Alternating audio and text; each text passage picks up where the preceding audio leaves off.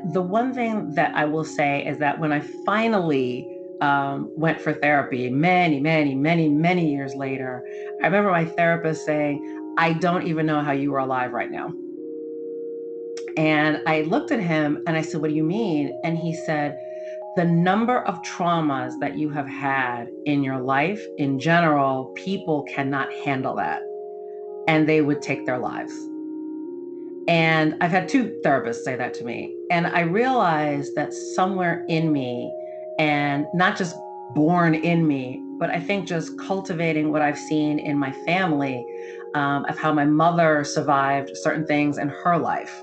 My father was legally blind and how he survived things in his life. And so watching that and then, tying that to my faith and my friends and my journal and really creating a safety net for myself, that really helped me survive and end up to be who I am. Everyone is a stranger until you know their story. The Power of Good Intentions is a show about people, their stories, challenges they faced, and how they overcame them. This show is here to remind you that there is always a path forward and that good things happen to people who have a good heart. I am Aliou Sidibe and I am your host.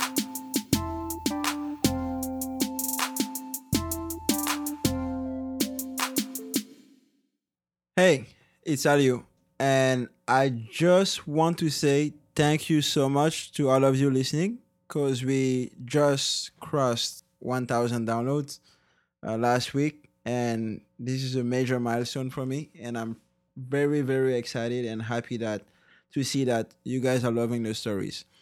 One big announcement that I want to make is that I'm going to start a YouTube channel by the end of this month or early April where I will be putting videos that I'm making for every single episode that basically gives you a visual representation of the episode. And one other thing is I would love to hear from you. I already do via the comments and DMs on Instagram, but I now have an option for you guys to call in and share a few thoughts on episode, anything that you want to share, anything positive that happened in your life, as well as questions that you may have. You can ask your question by going to speakpipe.com/TPOGI, as in the power of good intention. And that's speakpipe, speakpipe.com/TPOGI. Or you can also email me at thepowerofgoodintentions@gmail.com. Thank you again. Thank you for listening. Nothing can dim the light which shines from within. Those were the words of Maya Angelou.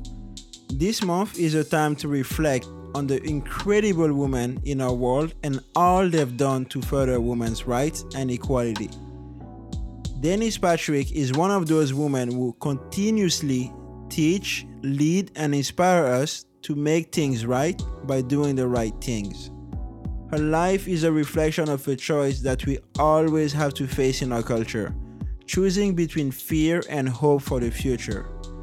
Despite facing the challenges of racism, sexual assault, and losing her mother at a young age, she always chose hope over fear.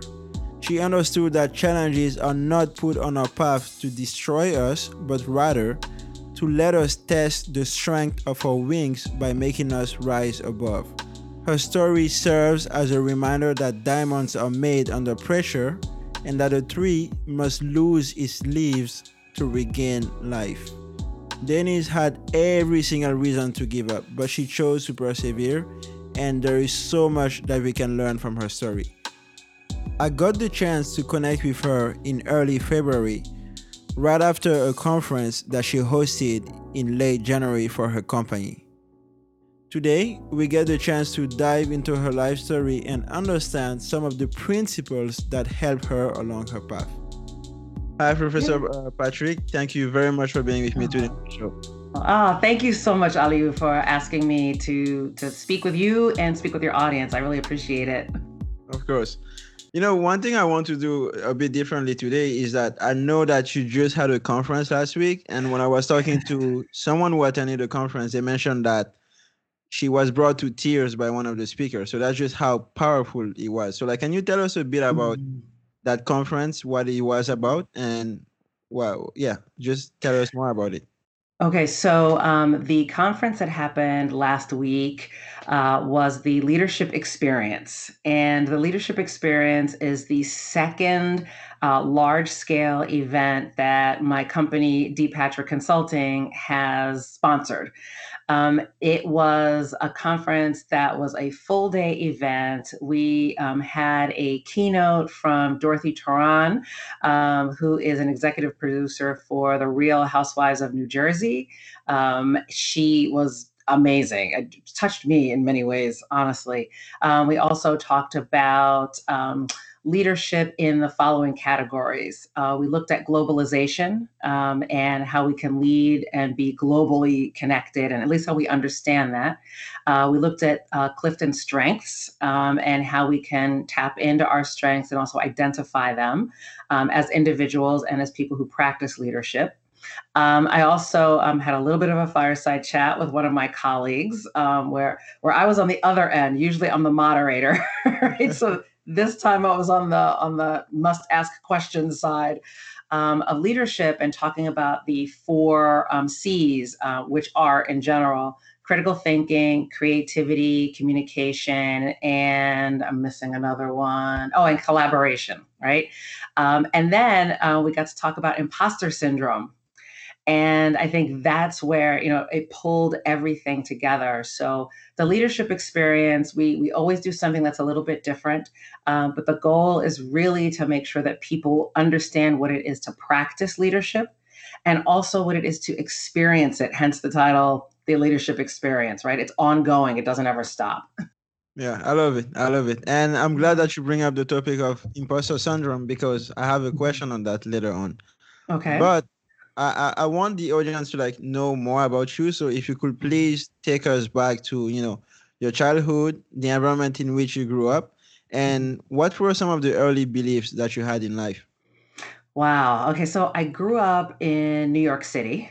I grew up in Upper Manhattan, so it's as far up as you could go. It's the northern tip of Manhattan called Inwood. And Inwood for me at that time was my world, right? It was part of my fun world because in our building where I grew up, I'm an only child, right? And so my parents and I lived in a co-op in Inwood, and our playground was actually part of the property in that building, right? So I really didn't have to go out anywhere if I didn't want to, right? But we did. My childhood was filled with my mother being an artist, and my father was, at the time, he was a professor, but he was also a director for a drug and rehabilitation center, and one of the older ones actually in New York City. And so I do remember growing up with kind of, I always talk about my dad and his systems thinking side, and my mother and her creative side. And so as I grew up, I remember my father getting my mother an art studio in the neighborhood, right? Which was a block away from where I went to school in the neighborhood, right? I went to a Lutheran school called St. Matthew Lutheran School, and it is actually the oldest Lutheran school in the United States. It's actually the oldest Lutheran congregation, I should say, right, that Wow. existed in the United States. Mm. And growing up there, I learned a lot about community. I learned very much about how we take care of each other. So the crossing guards would always be the eighth graders who would watch over those of us who were younger, right, trying to cross the street. We always partnered up in school where some of the older kids would read to the younger kids. And we always learned that you always take care of each other. I'm still friends with many of my elementary school friends from Wow. then today. Yes. So we're talking a long time, right? We're talking a few decades, right, worth of friendship. I think the thing that was central, I don't think, I know this was our faith and our practice of religion. And I say that in two different ways for a reason. Our practice of religion is my father and my mother decided, Lutheran, we're going to go because of the most, I think, the academic side of it, right? How we learn, how we question, right? And how we look at the word, how we look at the Bible. The faith side of it, or spirituality, I separate that out because that doesn't necessarily have to have a particular religion to it. So I think for me, I had both in my home. So my mother was the Sunday school teacher. My father would occasionally be in there preaching, as a lay minister. And that was my world. I was best friends with our pastor's daughter, right? That was just my world. That's what it was. And I can remember it being pretty awesome until, right? There's always an until. And the until was when I moved, right? When we moved out of New York. And then I think, in my mind, that's how things started to go a little south for me, right? So okay, so like now so far it's like it seems like yeah you were in New York City. Mm-hmm. It was a pretty loving community. Your mom was an Mm-hmm. artist, and your Mm-hmm. dad was working with rehabilitating people, right? Correct, Yes, and correct, like correct. having like the system thinking side. So Mm-hmm. then what happened next? Where did you move? So we left New York, much to my sorrow. I still get a little right when I think about that. And I think I want to explain to my school and my church community. We were very, very tight knit, right? So as small as that school was, or maybe in my mind as big as it was, maybe 200, 250 people of church and students and teachers who all looked after each other. We picked up, and I remember my father saying one day, "Okay, we're moving to King of Prussia, Pennsylvania." Right? So King of Prussia, some people will go, "Oh, I know where that is. There's a mall, Oh right? yeah, That's I actually there." been to the mall. Okay, so if you've been to the mall, you have not been far away from where I lived. All Oh right. okay. So I lived about probably a mile, maybe a mile and a half walk, right, away from where the mall is today. Right. Mhm. The house is still standing. The school is still there. And I ended up going from this very, very tiny, close knit community to a very large, expansive community, which is still small, right, in Pennsylvania terms, right? And Um, what was the reason why your father decided for you guys to move? He found a new job there. He found two new opportunities there. I don't know why. At that time, we didn't ask our parents, "Why are you moving?" right? Or, "Why are you leaving?" You just went, right? There was no Yeah. questioning, right? So I just know we were just going. And my father found a new opportunity to do more drug and alcohol rehabilitation in a community in Norristown, Pennsylvania, which, if anybody has seen the Bill Cosby court proceedings, my father's office was actually across the street from that court, Wow. right? Yeah, so we left there, and then he found a teaching opportunity at Lincoln University. So we left for him to go and to teach and to take on this other opportunity with Eagleville. I think it was Eagleville Rehabilitation Center. Hmm. And there we were. So I was 12 or 13 when we left. I was not happy. I had one more year to go, right, at St. Matthew, and I would have been, the lifetime student right there. My mother was not happy, but we went, right? So that's what we did, and we went, and I had a whole different experience, which I'm actually, in hindsight, very glad for. I guess it was very challenging for you and your mom to Mhm. go there, but like you still understood that your dad had a better opportunity. But like, what Yeah. were some of the challenges as a 12-year-old, 13-year-old Mhm. moving to that new place, and then like what happened next in your life living in that new place? Was it Yeah, like hard to like integrate that new community that you were part of? I think for me, I just, as a young person going someplace new, it's I don't know who these people are. Nobody looked like me, right? Nobody, right? And I think in a class of 500, there were maybe 11 of us who looked like me, right? So that was Wow. one, and that probably wasn't the worst part for me, because if anybody understands the Lutheran Church, it tends to be Swedish or German Lutheran, right? So I kind of grew up where people didn't look like me anyway, right? Yeah. But that wasn't the issue. I think the issue at that time for me was people thought very differently, and I got made fun of because I was from New York. So, So it I wasn't a always Lutheran school anymore, or were you still in a Lutheran school in Pennsylvania? no, I went to a public school. Okay. I was like, what is a public school? Yeah.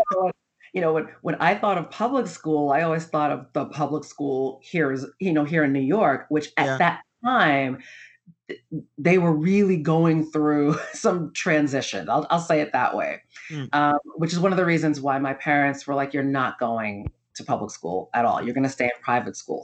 Well, we couldn't find a Lutheran school in Pennsylvania. My parents didn't want me to go to a Catholic school in Pennsylvania, so they said, "Okay, we're going to go for the public school." Mm. And thankfully, the one that I attended happened to be one of the top ones in the state. Right. So I learned a lot about the different kinds of activities that they have. But the challenge for me was, I think, first being confronted with people who didn't like people who look like me. Right.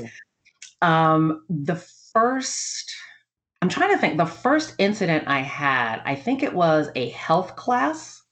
And I remember sitting in the front of the room, and two guys behind me were kind of joking around, as guys do in, middle school or whatever, right? And Mm. I heard one say, "Oh, you don't have a pencil? Go ask the N word," right? At the Oh. front of the room, right, for a pencil. And I remember sitting there thinking, okay, I don't know who he's talking about, Yeah. because that can't be me. So I'm looking around the room like, who is he talking about? And he says, "No, we're talking about you." Oh, wow. And yeah, and I remember going home and talking with my parents about it. I told the teacher about it. The teacher went to the principal about it. The principal called the students in. They got, suspended for a period of time. And I remember that my parents kind of sat down with me and they said, "Listen, keep being you. And if anything happens, we've got your back, and you just let us know." And so that maybe was the first time of three incidents that we'd had living there. We didn't have many, but they were impactful enough in my mind where I thought, I this is strange, right? I didn't Yeah. hate it at that Yeah. time, but I just thought, man, that's really strange to be like that. I didn't understand that. And what were those two other incidents that you mentioned? The other two, I had a fight with. This is funny. I had a fight with someone actually, and I played basketball. Hmm. And on our basketball team, sports is very different, right? We don't care what color you are. It's about the game, right? Yeah. And so the sports incident that I had was going to another school, a rival school, which was Norristown. Mm. And Norristown was predominantly African American. And Upper Marion is predominantly not, right, African American. Yeah. And so I remember going, and there were two of us who were Black on our basketball team, two or three, and we Hmm. go to Norristown, and the Black students gave me a hard time because I was playing for Upper Marion. So they called me everything but a child Wow. of God, right? Like, "Oh, you're a Yeah. sellout. How could you do that? Oh, you think you're Yeah. better than we are?" All that stuff, right? So I thought, okay, I can't win with the white kids. I can't win with the Black kids, right? Yeah. So, but that taught me something. I was learning, right, in that process. And I think the third incident that was most impactful was when somebody actually wrote the N word and burned the KKK into our front lawn. What? Yes, yes. Like in Um, your house? Like, yes, they were on our front wow. lawn. It was at night. And you have to understand that at that time, King of Prussia and most towns like that are very dark at night, right? Street lights rarely exist, and they don't exist usually on the tertiary streets, right? Yeah. So in the dark of night, I don't know, well, we think we know who it was. They were probably students, and it might have been the one of the students who called me something, right? Yeah. came and burned this into our lawn. And my mother saw the fire on the front of our lawn, and she went out chasing them. And my father was yelling after her, like, no, you can't go run after them. It's too dark outside. And then Yeah. I'm running outside, like, Mom, where are you going? Right. Wow. Um, but she came back in. We called the police. The neighborhood was so apologetic. The police chief came, and the whole neighborhood, the township, they said, can we please replace your lawn, because we that's not us, right? Our church came, right? We had a whole church family. Yeah. And my father said, no, leave it, and let it grow out, because that will be a reminder for the entire community of somebody who is in this community that thinks that way. Yeah. And he did. He Wow. let it grow out. That's you know I'm wondering, so like during all these times, like were you sometime going back to New York where you were kind of finding your people, like your buddies and things like that? Or like was it just no, you straight up being in Pennsylvania and living in that type of environment like all the time, all the time? And like did For you even have like friends who would like come home? Like I Mhm. guess were there at least like a few people you could like get Yeah. close to at school that were like kind of Oh, part of your community? yeah, I think, where I found initially where we found our community was at church, right? That's initially where we found it. We initially found it there. There were probably 15 people from my class who ended up in my confirmation class, Mm. right? So while I wasn't, best friends with them, I was friendly, right? Because this is high school, right? I did get to go to certain parties, and I did have a close group of friends where we would go to the mall, because that's what you do, right, in the suburbs, right? You go to the mall, and we didn't have a mall. It was the shopping center at the time. It wasn't the big huge mall that you see now, and Yeah. so we would walk there, and we would hang out, and we would go in stores. I would go over to friends' houses. They would come to mine. We would go to the park. Valley Forge Park wasn't too far away. Mm. And then when we started driving, I started driving at 16. So, that was great because that's freedom, right? Yeah. And I think even before then, because my mother was still the artist, we would come up to New York every once in a while just so that I could see Okay. my best friend. My best friend, I still have letters and cards. She was writing me, how are you? We talk on the phone. So I think I had enough of a support system. It was just, I think, in hindsight, learning to navigate. And I think that's what I learned, is how you navigate. Right. Great. So, and it seems like you were navigating those tough times with like thanks to like your parents as well as your friends that you had. And one thing I'm wondering, so you mentioned that your mother passed away unfortunately when you were 15. So like Yes. first you were having the support of both of your parents, and now Mhm. you only had your dad. And Yes. how was that in your life? Like all of this is Mm. going on, like racism and all that, and one big part of your support system is now Mhm. gone. So like how did you deal with that? Yeah, I probably didn't deal with it very well, to be honest. I think when we're going through something like that, you think you're doing okay because you might be doing the day to day. So I would be doing the day to day of going to school, or going to, volleyball or basketball practice or track, right? And I think I whittled those down until I finally just said, I'll work. And I ended up working at our administration building, which later caused problems, right? Personally for me. But then, I'm doing my day to day of schoolwork. My schoolwork started slipping. And I think there was a point where, even my dad was trying to deal with his own grief, and men deal with it very differently than women do, right? To be honest. And so I think my father, found another partner, which at the time I wasn't ready for it, and I wasn't receptive to it. And again, this at that time, and I guess when I say that time, I'm thinking of people like my father's age, right? And that age group, if I'm going to have a new partner, I'm going to have a new partner. We're not talking about it in the family. We're not, right. This is who it is, Yeah. right? And that partner came with two sons. And I do remember feeling like I don't want to be in this. I don't like it. I'm trying to like it. I'm trying to get used to this, but my mother has passed, and then there's this new person that's in my dad's life who's trying to be in my life, and I don't understand these two boys. And I remember saying, I just don't want to live anymore. I did not attempt to do anything, but I did think about it. And because my father was a counselor, my father said, if you keep thinking this way, we're going to put you in therapy. And that was enough to kind of shock me into, okay, I don't want to, I don't want to do anything Yeah. to rock the boat. So what I started doing was actually driving up to New York more and more often. And in the summers, I would stay with my aunt, my father's sister. And that's where I got introduced to politics because she worked for the Board of Elections. And that's where I learned, a whole different way of thinking from her. So I think the female support that I was missing, I got in her.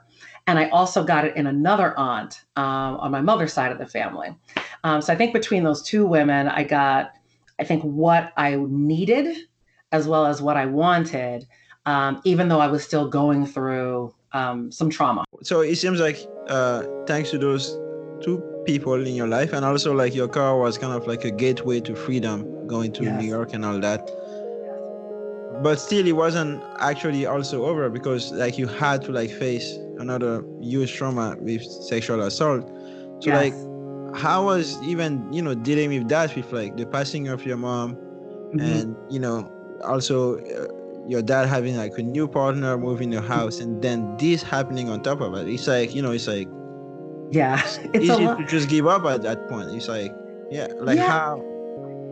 Yeah. No, that's a good question. It's interesting because I never gave up. And I think I still have that fire in me. I don't remember, I'll say it that way. I don't remember getting to a point where I just said, okay, life is just over. My best friend at that time of the assault, which I will explain in a second, my best friend became my journal. And so I still have probably 15 journals from my life where I could pour out of what was in my head and how I was feeling into the journal. And that probably saved me. I think that my church and my faith and reading more and more and more, scripture and trying to identify people in scripture who may have gone through trauma and how they got through that, that actually helped me.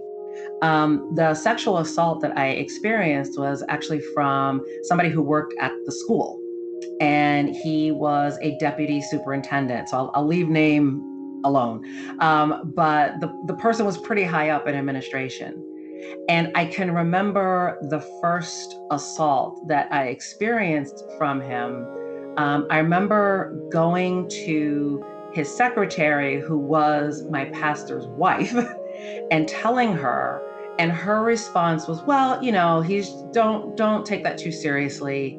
He's really friendly like that. And I thought, okay. Right. And then I remember going home and telling my father about what was going on, and my father went into a rage, understandably so, but we didn't pursue it. And so I think for many years, for me, I harbored some anger until my dad and I could talk about it, because I thought, you work across the street from a court. Why, why are you not going over there and saying something and doing something? And I think one of the things that he and I did discuss is, if we do that, they're going to rake you over the coals, right? You're a young Black female, and here is this person who is not Black, who is an administrator. They're going to probably tear you apart. And I don't think he wanted that for me. Now, the way that I am now, I'd be like, no, go for it, fight for it. But I learned a lot in that. And I also learned how to try to cope. And the one thing that I will say is that when I finally went for therapy many, many, many, many years later, I remember my therapist saying, I don't even know how you are alive right now. And I looked at him and I said, what do you mean? And he said, the number of traumas that you have had in your life in general, people cannot handle that. and they would take their lives. And I've had two therapists say that to me. And I realized that somewhere in me, and not just born in me, but I think just cultivating what I've seen in my family, of how my mother survived certain things in her life. My father was legally blind and how he survived things in his life. And so watching that and then, tying that to my faith and my friends and my journal and really creating a safety net for myself, that really helped me survive and end up to be who I am today. Wow. Wow. I mean, wow. So you like I'm still trying to find the words, but Mhm. so basically what I'm getting is you used your journal as kind of like a way to like take everything that was going on in your head and put it down on paper, so like you kind of like depersonalize kind of everything in that way. Yes. And also you had the key people around you that you were keeping close to you to kind of Mhm. like stay sane in that time. And you know thankfully, so then you moved on to like better things in your life. And I want to understand, like Mhm. what were like some of that was in all of this happened in high school, right? Yes. So then, Yes. what was kind of like your north star from that point on? Is that like your mom passed away, like this happened, like, and obviously we're gonna get to that point, but like you are like bigger than life now. It's like you you're at a point in your life where like you have your own company, like great achievement and all that, but like it's like if we take your story and like there is a thing called stories have shape where your life Yes. is starting this way, like until like 12 years old, 13, everything is good, going to the Mhm. church and all that. And Right. then bam, everything Mhm. start going down. Everything literally start going down. But Yes. then like you still found a way Mhm. to pick that where your life was, like pick that story and like make it go up, like make it go up, Yeah. and every year it's been going up. So like Well, what was actually, your no, that's not true, actually, right? I know what oh you mean. It seems like it just keeps going up. It went down again, right? It really did. And I didn't mean to cut you off, but I didn't want you to, I don't want no, no people to worries. look and like, oh, and then her life sort of blossomed and it took off. Roll the credits at the end with the soft music. That's not how my life is. It really started going up when I went to college.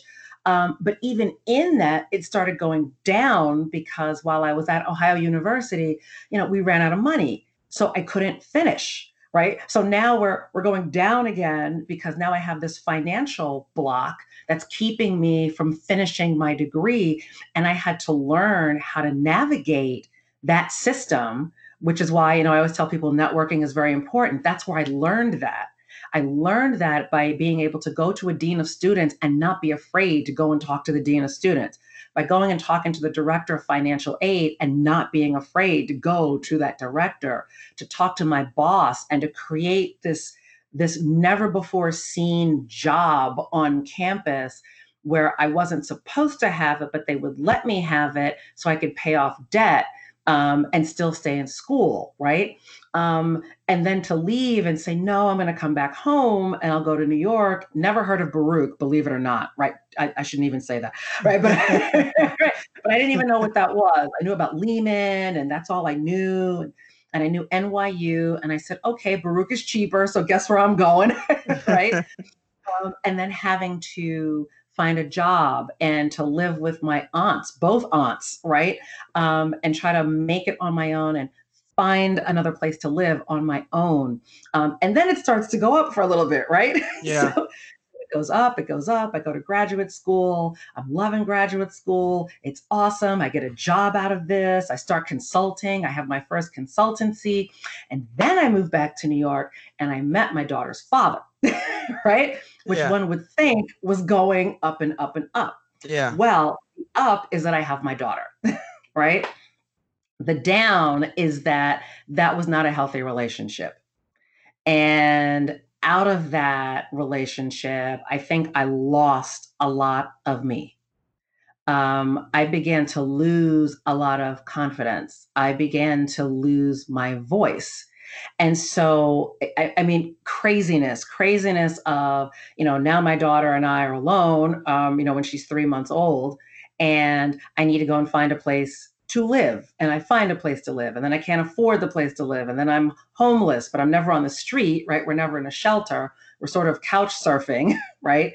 Um, and And your then it's like daughter was only 3 months old. she was 3 months old when Wow. we separated. And you just do what you do. I think in my mind, I think I have always just thought you just need to do, you got to figure out a way to make your life work. And I think that's just always been my mantra. You have to figure it out. Now that I have a child, there is no, well, maybe it'll work, maybe it won't. No, I need to make it work. I need to shield her in a way that she feels protected. I need to make sure that we eat. I need to make sure that we have a roof over our heads. And if I'm not going to be in the corner office like I always wanted to be, then so be it. It will come later. And I think that's how I've always, when I say I don't want people to think it's just sort of been this, oh, this is great moment. It's Yeah. been up and down and up and down. And that's what my therapist was talking about. He's like, people don't survive that up and down Yeah. very often. Yeah, and thank you for bringing that up, and thank you for mentioning that because I wasn't aware of this. And one thing that I kind of realized when now that you're telling your story, and I think about like Oprah's story, who also went through like sexual assault, and then she Mhm, started her career like on TV and all that, and even like Steve Harvey, who was like homeless for like 6 years mhm, before like his career started picking up. It's like a lot of challenges, and but every time I hear those people talk, it's always like you have to make this work. You have yeah, to make this work, and like mhm, this belief is like people are not really born that way. It's like right. you need something to come down to that conclusion. So like if you were to like let's say pick 5 principles that Mhm, day in and day out should go back to those principles, and like every single time like when times are tough, because I know that yeah it wasn't just straight up, mhm, but like during those downs it's like when times are tough, like what are those five mm, principles that you always go back to, like it's like the yeah. basics. There's one that I can think of, and I actually heard it at our conference right on Friday, and I probably am on video like nodding vigorously right to it, and that is to spend some time alone first, to get clarity in your head. And so for me, spending that time alone is I'm either spending it in prayer, and or I'm spending it in writing my journal.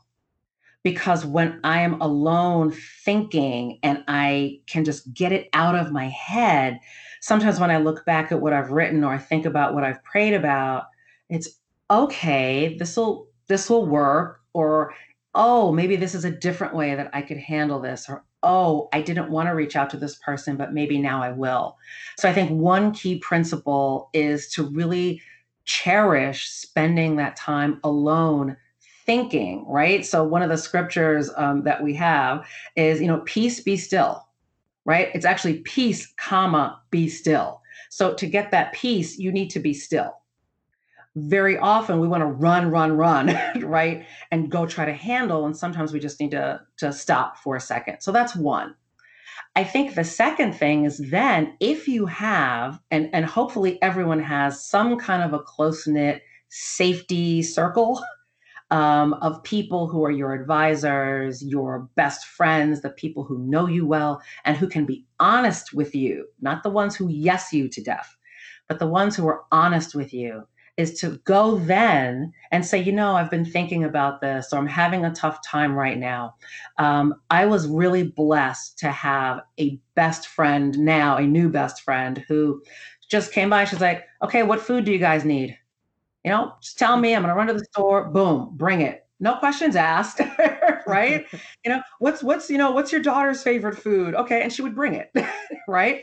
Yeah. I had a firefighter friend, same thing, came with 20 bags of groceries. No questions, just Wow.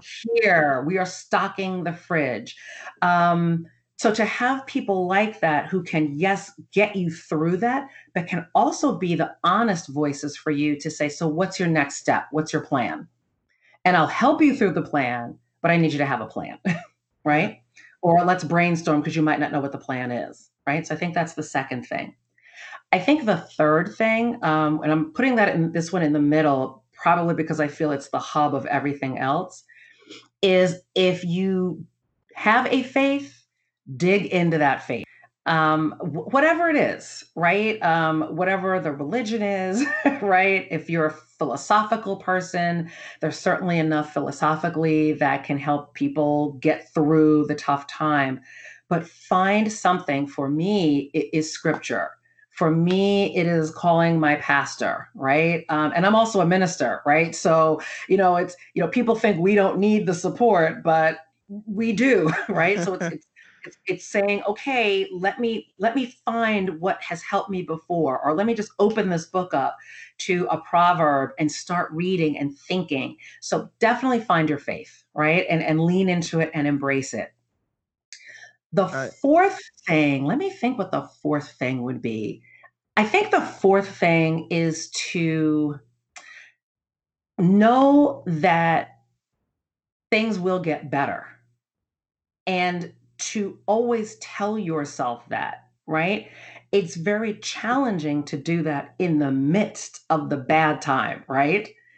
But if you stay stuck in thinking only about the woe and the misery and the sorrow, right, that you are in, then that's what's going to come around you, right? Because that's the energy that you're sending out.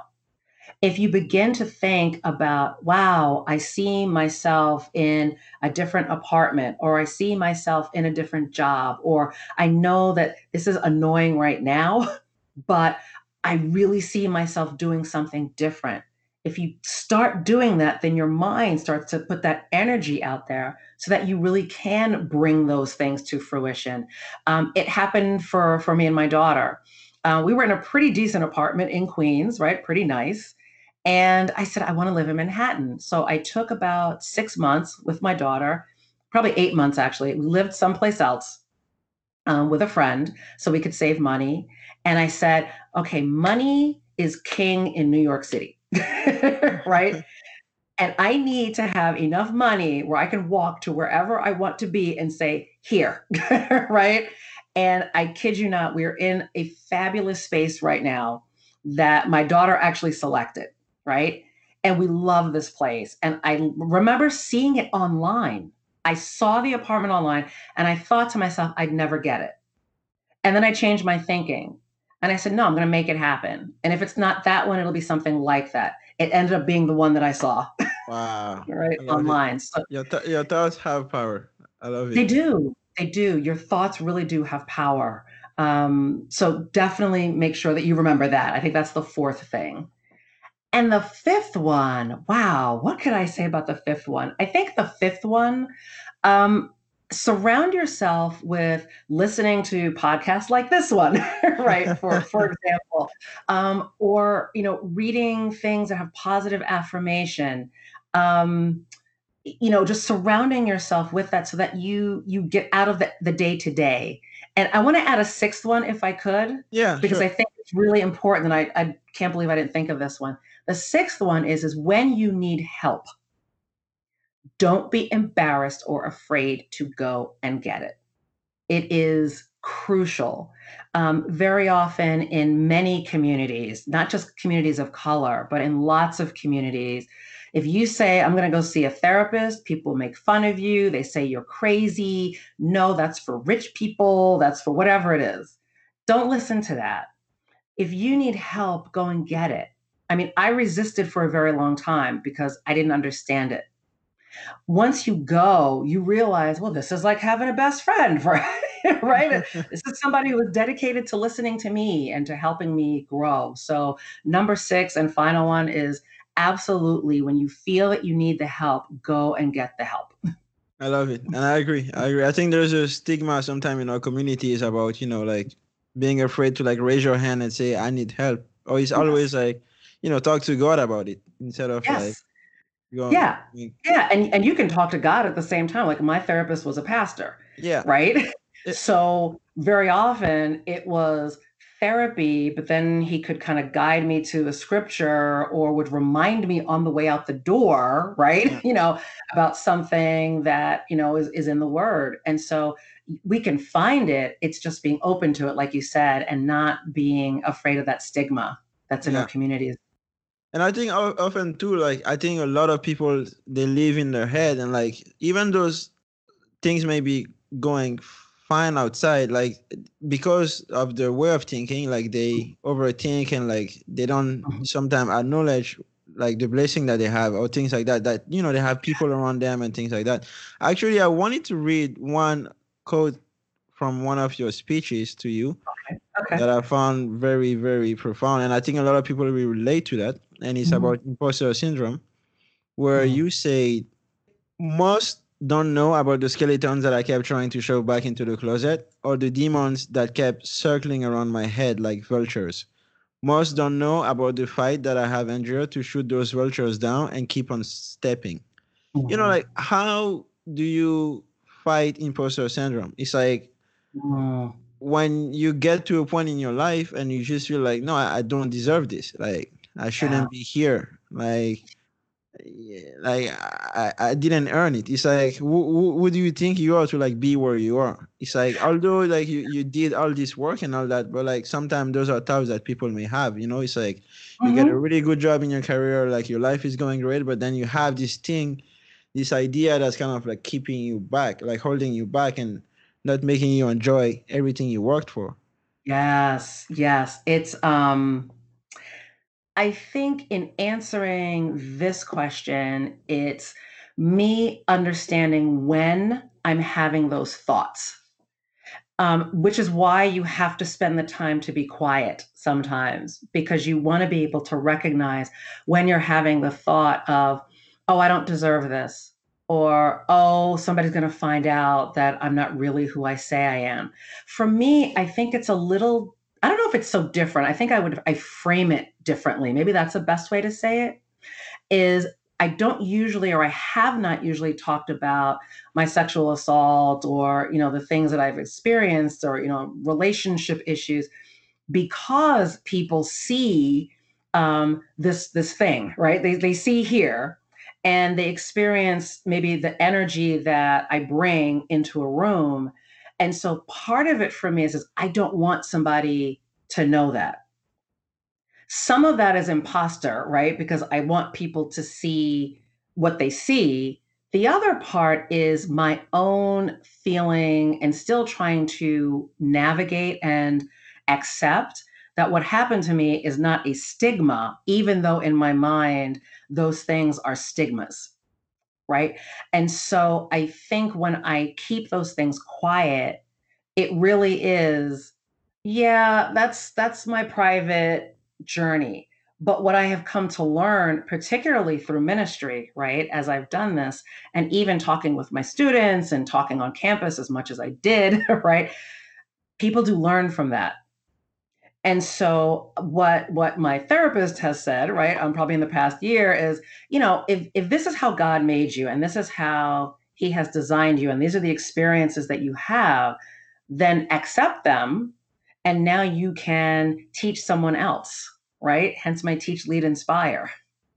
So I think when we are troubled and we are struggling with being the imposter, it's recognize that we're doing it and then, figure out that way to step around it, to step through it, to step over it, and then realize that sometimes your own experience can be something that can uplift someone else. I love it. Wow. And I want to also thank you for like sharing that experience because as you mentioned, you don't usually share it. Right? And now one last question I would like to ask you is so you now starting your consulting company which just turned one on January 15th. So congrats on that. Thank Uh, you. I want to like understand what is next in the life of Professor Denise Patrick, and when you're 80 years old and looking back at your life, what is that one thing, or many things up to you, that will make you say, yes, your life was well lived and you should be proud of yourself. Wow. Well, I'll start with the first half of that, right, which is where I'm growing. So while I am formally of one, I actually have a team behind me. I shouldn't say behind me. I should say they're beside me. Quite frankly, they really are. Of probably about five, six, or seven people. The events that I have had in the past, the two major ones, couldn't happen without them. So, while on paper it says of one, there are actually about eight of us, right, that work and volunteer our time, right, to make sure that we grow. My goal for my company is really to take on, and this is bold to put this out there on video, but I'm going to do it anyway, right, is to really become competitive with the McKinseys and the I Booz love Allen it. Hamiltons. I used to work for Booz Allen Hamilton. I was hired twice by them to consult to them, right? So I want to make sure that I can be out there and compete. I mean, the And sky's that, the limit. yes, the sky's the limit. And why not? Yeah. Right? Why not? I mean, and I don't want to make this a race gender thing, but the only way that I can express it is in that way.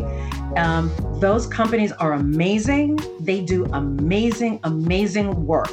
If life doesn't go so well, I might go right and try to jump in there. But while I'm doing this, why not have someone who looks like me, right, be able to compete doing what they do, not the soft, touchy feely, but the strategy, everything that they do. So that's me. That's my goal, right? And my dream. When I'm 80, Lord willing, that I will be blessed to see 80 and beyond. I really know that I will have succeeded and I will have fulfilled my purpose when I know that I have done what God called me to do. He ain't done with me yet, right? I still have some work to do. And part of that is to teach and to lead and inspire others to turn around to teach and to lead and inspire others. So I know that when I finally close my eyes, if I know that I have done his purpose and his will and have done those three things, I'm happy. Wow. Thank you. And Thank that you. my daughter is like successful and doing amazing things, which she will be. She already is. She's already doing amazing things. That's amazing.